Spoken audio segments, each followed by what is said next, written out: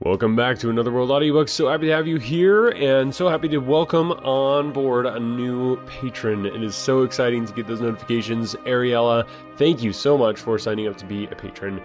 She went to Patreon and signed up to be a patron, which is absolutely amazing. So cool. Thank you so much for doing that. Also, thank you to our existing Patreons, Brianna and Kareen. Thank you so much for supporting the podcast by being a patron. If you want to do that, you go to anotherworldaudiobooks.com and you can just click on the Become a Patron or Support the Podcast or something like that. You'll see it. And yeah, you get some awesome perks. So Ariella, thank you so much for signing up, and hope it inspires some other people to get on board there. Thank you for listening. But, I totally get it. If you can't, sign up as a supporter, I totally understand. The best way to support the podcast, if you can't do that, is just to tell other people about it, share it on social media, spread the word. It's free audiobooks. What can go wrong? All right, without further ado, let's get into the next chapter of The Gods of Mars. Chapter 11. When Hell Broke Loose. Early the next morning, Zodar and I commenced work upon our plans for escape. First, I had him sketch upon the stone floor of our cell as accurate a map of the South Polar regions as was possible with the crude instruments at our disposal. A buckle from my harness, and the sharp edge of the wondrous gem I had taken from Sator Throg. From this I computed the general direction of Helium, and the distance at which it lay from the opening which led to Omine. Then I had him draw a map of Omine, indicating plainly the position of Shador and of the opening in the dome which led to the outer world. These I studied until they were indelibly imprinted in my memory. From Zodar I learned the duties and customs of the gods who patrolled Shador. It seemed that during the hours set aside for sleep, only one man was on duty at a time. He paced the beat that passed around the prison at a distance of about 100 feet from the building. The pace of the sentries, Zodar said, was very slow, requiring nearly 10 minutes to make a single round. This meant that for practically 5 minutes at a time, each side of the prison was unguarded as the sentry pursued his snail-like pace upon the opposite side. "This information you ask," Zodar said, "will be all very valuable after we get out. But nothing that you have asked has any bearing on that first and most important consideration." "We will get out all right," I replied, laughing. "Leave that to me." "When shall we make the attempt?" he asked. "The first night that finds a small craft moored near the shore of Shador," I replied. "But how will you know that any craft is moored near Shador? The windows are far beyond our reach." "Not so, friend Zodar. Look." With a bound, I sprang to the bars of the window opposite us, and took a quick survey of the scene without. Several small craft and 2 large battleships lay within 100 yards of Shador. Tonight, I thought, and was just about to voice my decision to Zodar when, without warning, the door of our prison opened, and the guards stepped in. If the fellows saw me there, our chances of escape might quickly go glimmering, for I knew that they would put me in irons if they had the slightest conception of the wonderful agility which my earthly muscles gave me upon Mars. The man had entered and was standing facing the center of the room, so that his back was towards me. 5 feet above me was the top of a partition wall separating our cell from the next. There was my only chance to escape detection. If the fellow turned, I was lost. Nor could I have dropped to the floor undetected, since he was so nearly below me that I would have struck him had I done so. "Where is the white man?" cried the guard of Zodar. "Isis commands his presence." He started to turn to see if I were in another part of the cell. I scrambled up the iron grating of the window until I could catch a good footing on the sill with one foot. Then I let go my hold and sprang for the partition top. "What was that?" I heard the deep voice of the black bellow as my metal grated against the stone wall as I slipped over. Then I dropped lightly to the floor of the cell beyond. "Where is the white slave?" again cried the guard. "I know not," replied Zodar. "He was here even as you entered. I am not his keeper. Go find him." The black grumbled something that I could not understand, and then I heard him unlocking the door into one of the other cells on the further side. Listening intently, I caught the sound as the door closed behind him. Then I sprang once more to the top of the partition and dropped into my own cell beside the astonished Zodar. Do you see now how we will escape? I asked him in a whisper. I see how you may, he replied, but I am no wiser than before as to how I am to pass these walls. Certain it is that I cannot bounce over them as you do. We heard the guard moving about from cell to cell, and finally, his rounds completed, he again entered ours. When his eyes fell upon me, they faintly bulged from his head. By the shell of my first ancestor, he roared. Where have you been? I have been in prison since you put me here yesterday, I answered. I was in this room when you entered. You had better look to your eyesight. He glared at me in mingled rage and relief. Come, he said. Isis commands your presence. He conducted me outside the prison, leaving Zodar behind. There we found several other guards, and with them the Red Martian youth who occupied another cell upon Shador. The journey I had taken to the Temple of Isis on the preceding day was repeated. The guards kept the Red Boy and myself separated, so that we had no opportunity to continue the conversation that had been interrupted the previous night. The youth's face had haunted me. Where had I seen him before? There was something strangely familiar in every line of him, in his carriage, his manner of speaking, his gestures. I could have sworn that I knew him, and yet I knew too that I had never seen him before.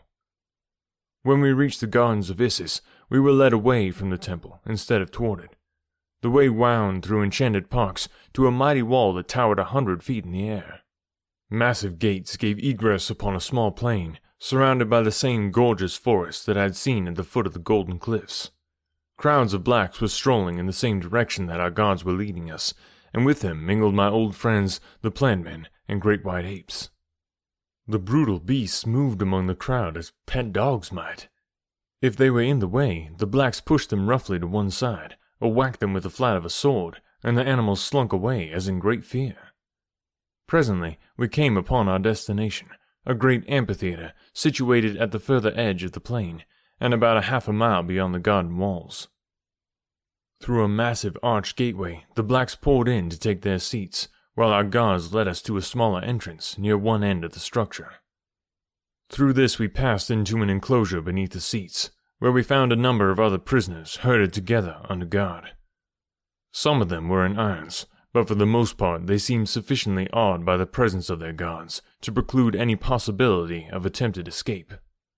During the trip from Shador, I had had no opportunity to talk with my fellow prisoner, but now that we were safely within the barred paddock, our guards abated their watchfulness, with the result that I found myself able to approach the Red Martian youth for whom I felt such a strange attraction.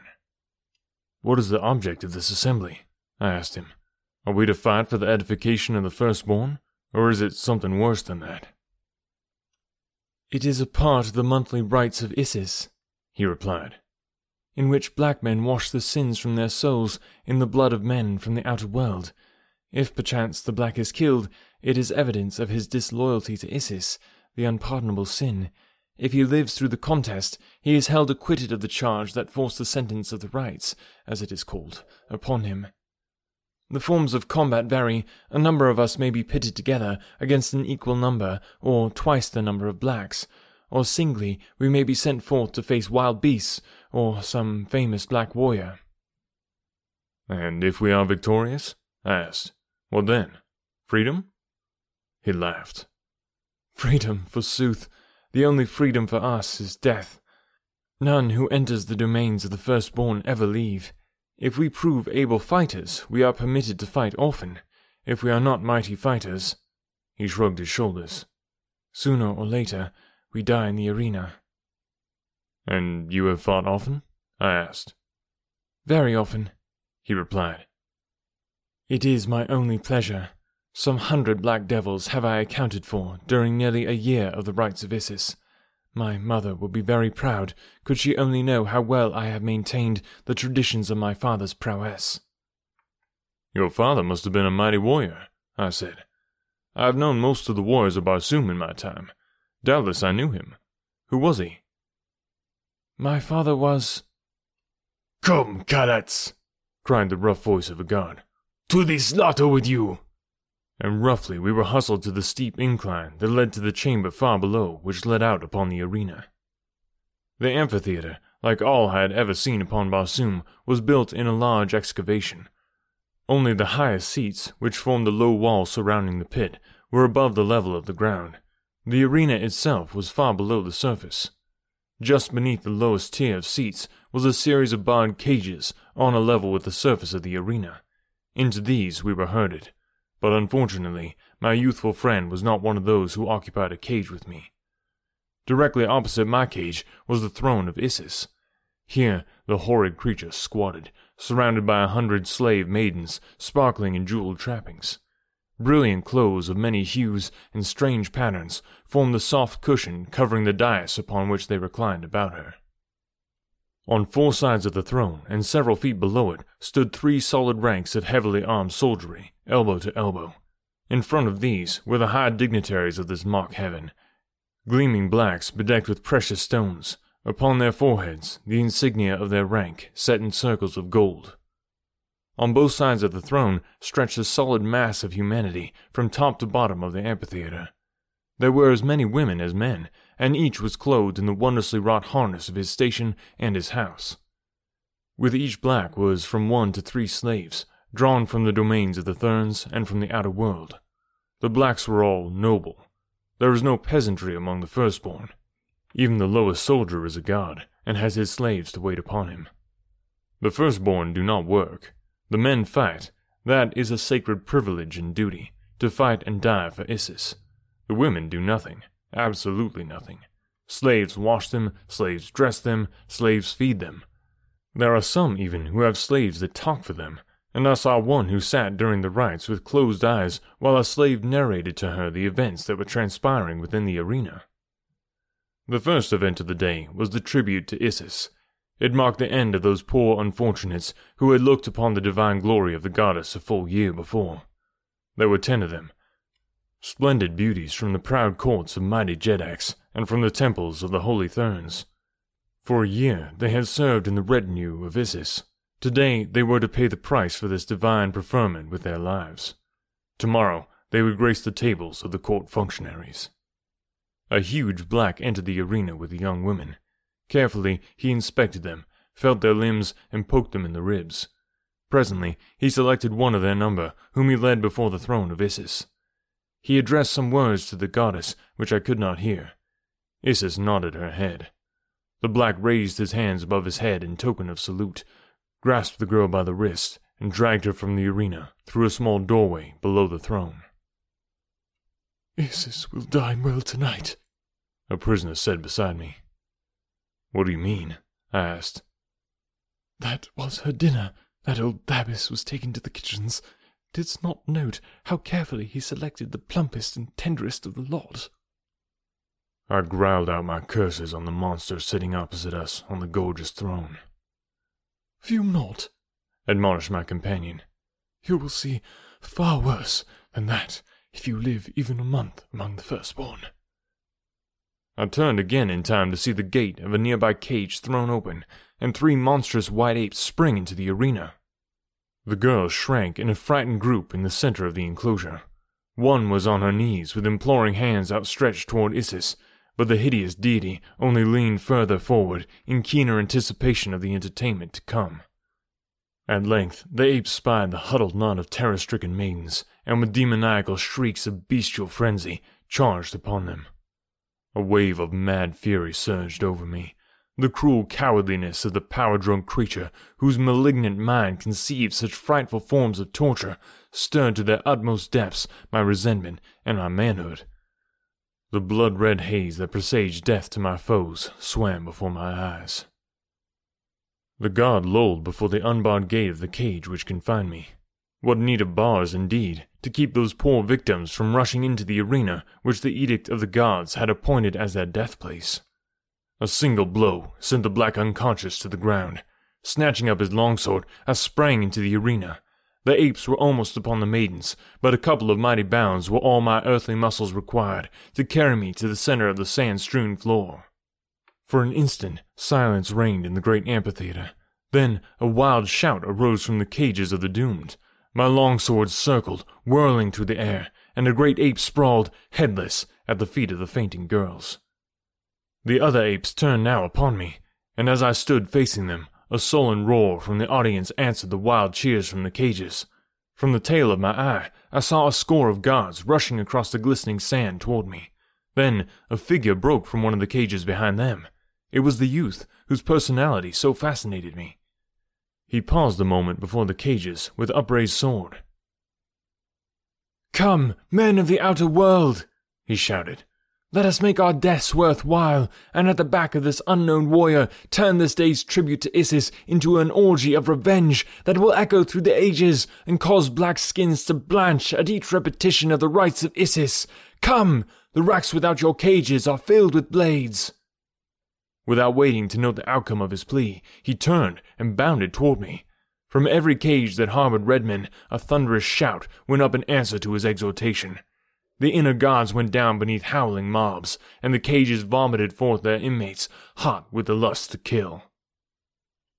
The racks that stood without were stripped of the swords with which the prisoners were to have been armed to enter their allotted combats, and a swarm of determined warriors sped to our support.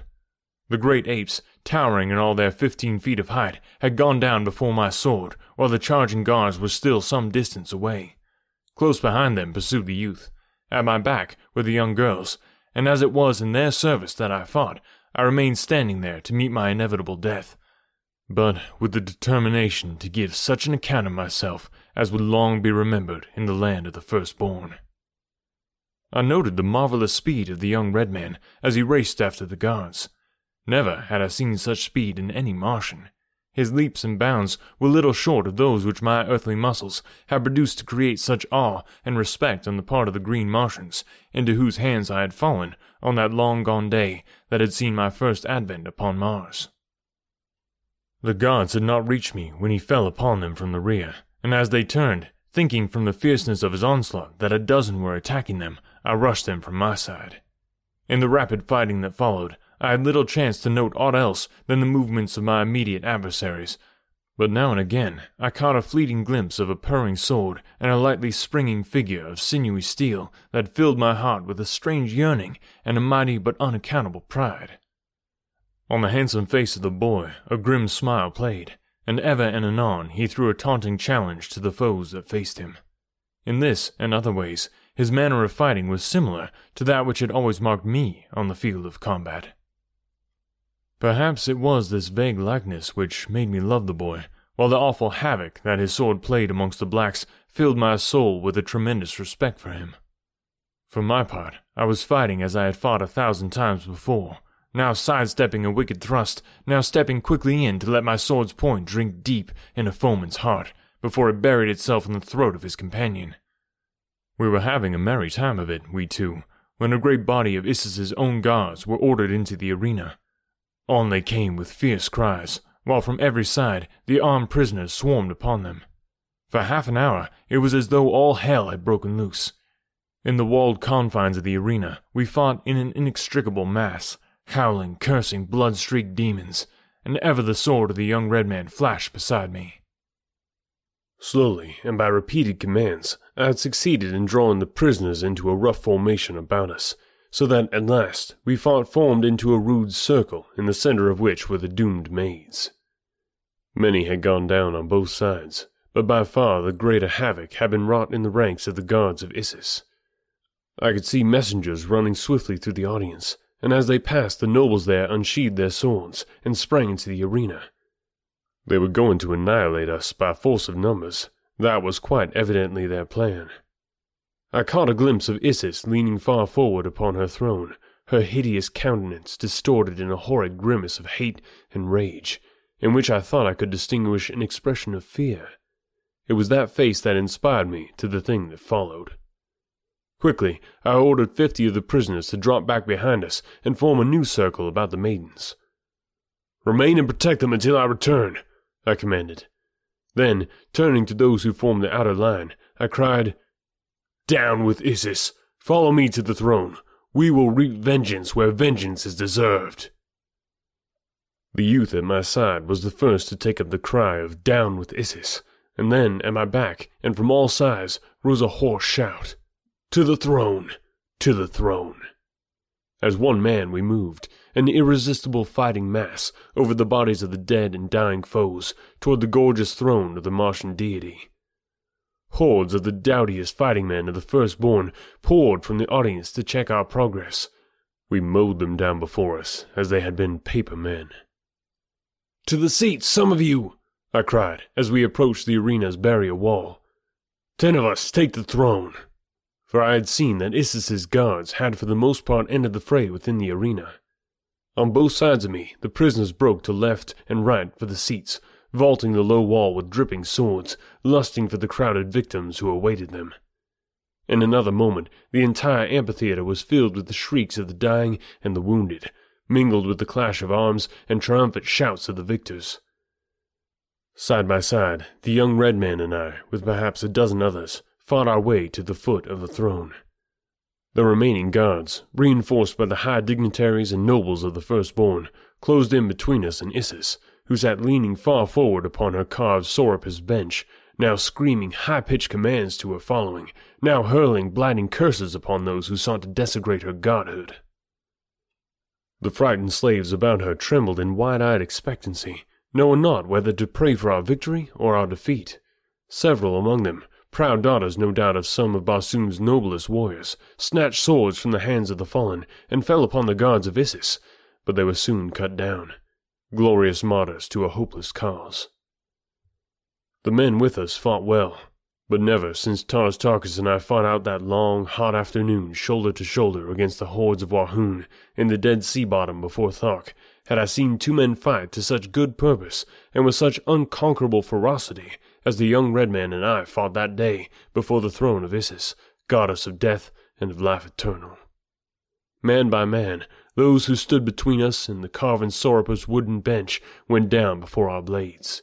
Others swarmed in to fill the breach, but inch by inch, foot by foot, we won nearer and nearer to our goal. Presently, a cry went up from a section of the stands nearby.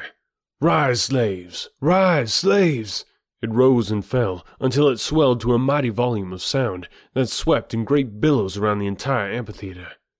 For an instant, as though by common assent, we ceased our fighting to look for the meaning of this new note, nor did it take but a moment to translate its significance.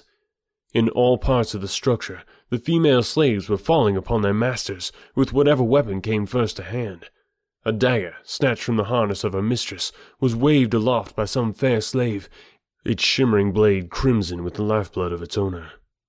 Swords plucked from the bodies of the dead about them, heavy ornaments which could be turned into bludgeons, such were the implements with which these fair women wreaked the long-pent vengeance, which at best could but partially recompense them for the unspeakable cruelties and indignities which their black masters had heaped upon them. And those who could find no other weapons used their strong fingers and their gleaming teeth. It was at once a sight to make one shudder and to cheer. But in a brief second we were engaged once more in our own battle, with only the unquenchable battle cry of the women to remind us that they still fought. "Rise, slaves! Rise, slaves!" Only a single thin rank of men now stood between us and Isis. Her face was blue with terror. Foam flecked her lips. She seemed too paralyzed with fear to move. Only the youth and I fought now. The others all had fallen, and I was like to have gone down too from a nasty longsword cut, had not a hand reached out from behind my adversary and clutched his elbow as the blade was falling upon me. The youth sprang to my side and ran his sword through the fellow before he could recover to deliver another blow. I should have died even then, but for that as my sword was tight wedged in the breastbone of a dator of the Firstborn. As the fellow went down, I snatched his sword from him, and over his prostrate body looked into the eyes of the one whose quick hand had saved me from the first cut of his sword. It was Fedor, daughter of Matai Shang. "Fly, my prince," she cried. "It is useless to fight them longer. All within the arena are dead. All who charge the throne are dead but you and this youth. Only among the seats are there any left of your fighting men, and they and the slave women are fast being cut down. Listen! You can scarce hear the battle cry of the women now, for nearly all are dead. For each one of you there are 10,000 blacks within the domains of the Firstborn. Break for the open and the sea of Chorus. With your mighty sword arm you may yet win to the golden cliffs and the temple gardens of the holy Therns. There, Tell your story to Matai Shang, my father. He will keep you, and together you may find a way to rescue me. Fly, while there is yet a bare chance for the flight." But that was not my mission, nor could I see much to be preferred in the cruel hospitality of the Holy Therns to that of the firstborn. "Down with Isis!" I shouted, and together the boy and I took up the fight once more. 2 blacks went down with our swords in their vitals, and we stood face to face with Isis. As my sword went up to end her horrid career, her paralysis left her, and with an ear-piercing shriek she turned to flee. Directly behind her, a black gulf suddenly yawned in the flooring of the dais. She sprang for the opening with the youth and I close at her heels. Her scattered guard rallied at her cry and rushed for us. A blow fell upon the head of the youth. He staggered and would have fallen, but I caught him in my left arm and turned to face an infuriated mob of religious fanatics, crazed by the affront I had put upon their goddess, just as Isis disappeared into the black depths beneath me. Man, these type of chapters, I'm always thinking, like, what would I do? How would I fight against, that type of injustice and try to break out? But then, yeah, it seems like his plot was kind of doomed to begin with. So slavery revolts, that's definitely a tricky business to be into. So thankfully, most of us don't live in a place where we don't have to worry about that. We just get to enjoy it in fun audiobooks like this. So I hope you guys are enjoying it. Make sure, like I said, to check out anotherworldaudiobooks.com. And if you want to become a patron, it's a great way to support the podcast, or just spread the word. Or if you want to leave a review too. I don't get notified when I get new reviews, so if you do leave a review, send me an email, anotherworldaudiobooks@gmail.com, and I will definitely give you a shout out on the show. So thank you again, Ariella, for coming on board as a new patron. So excited to have you around, and we'll catch you next week.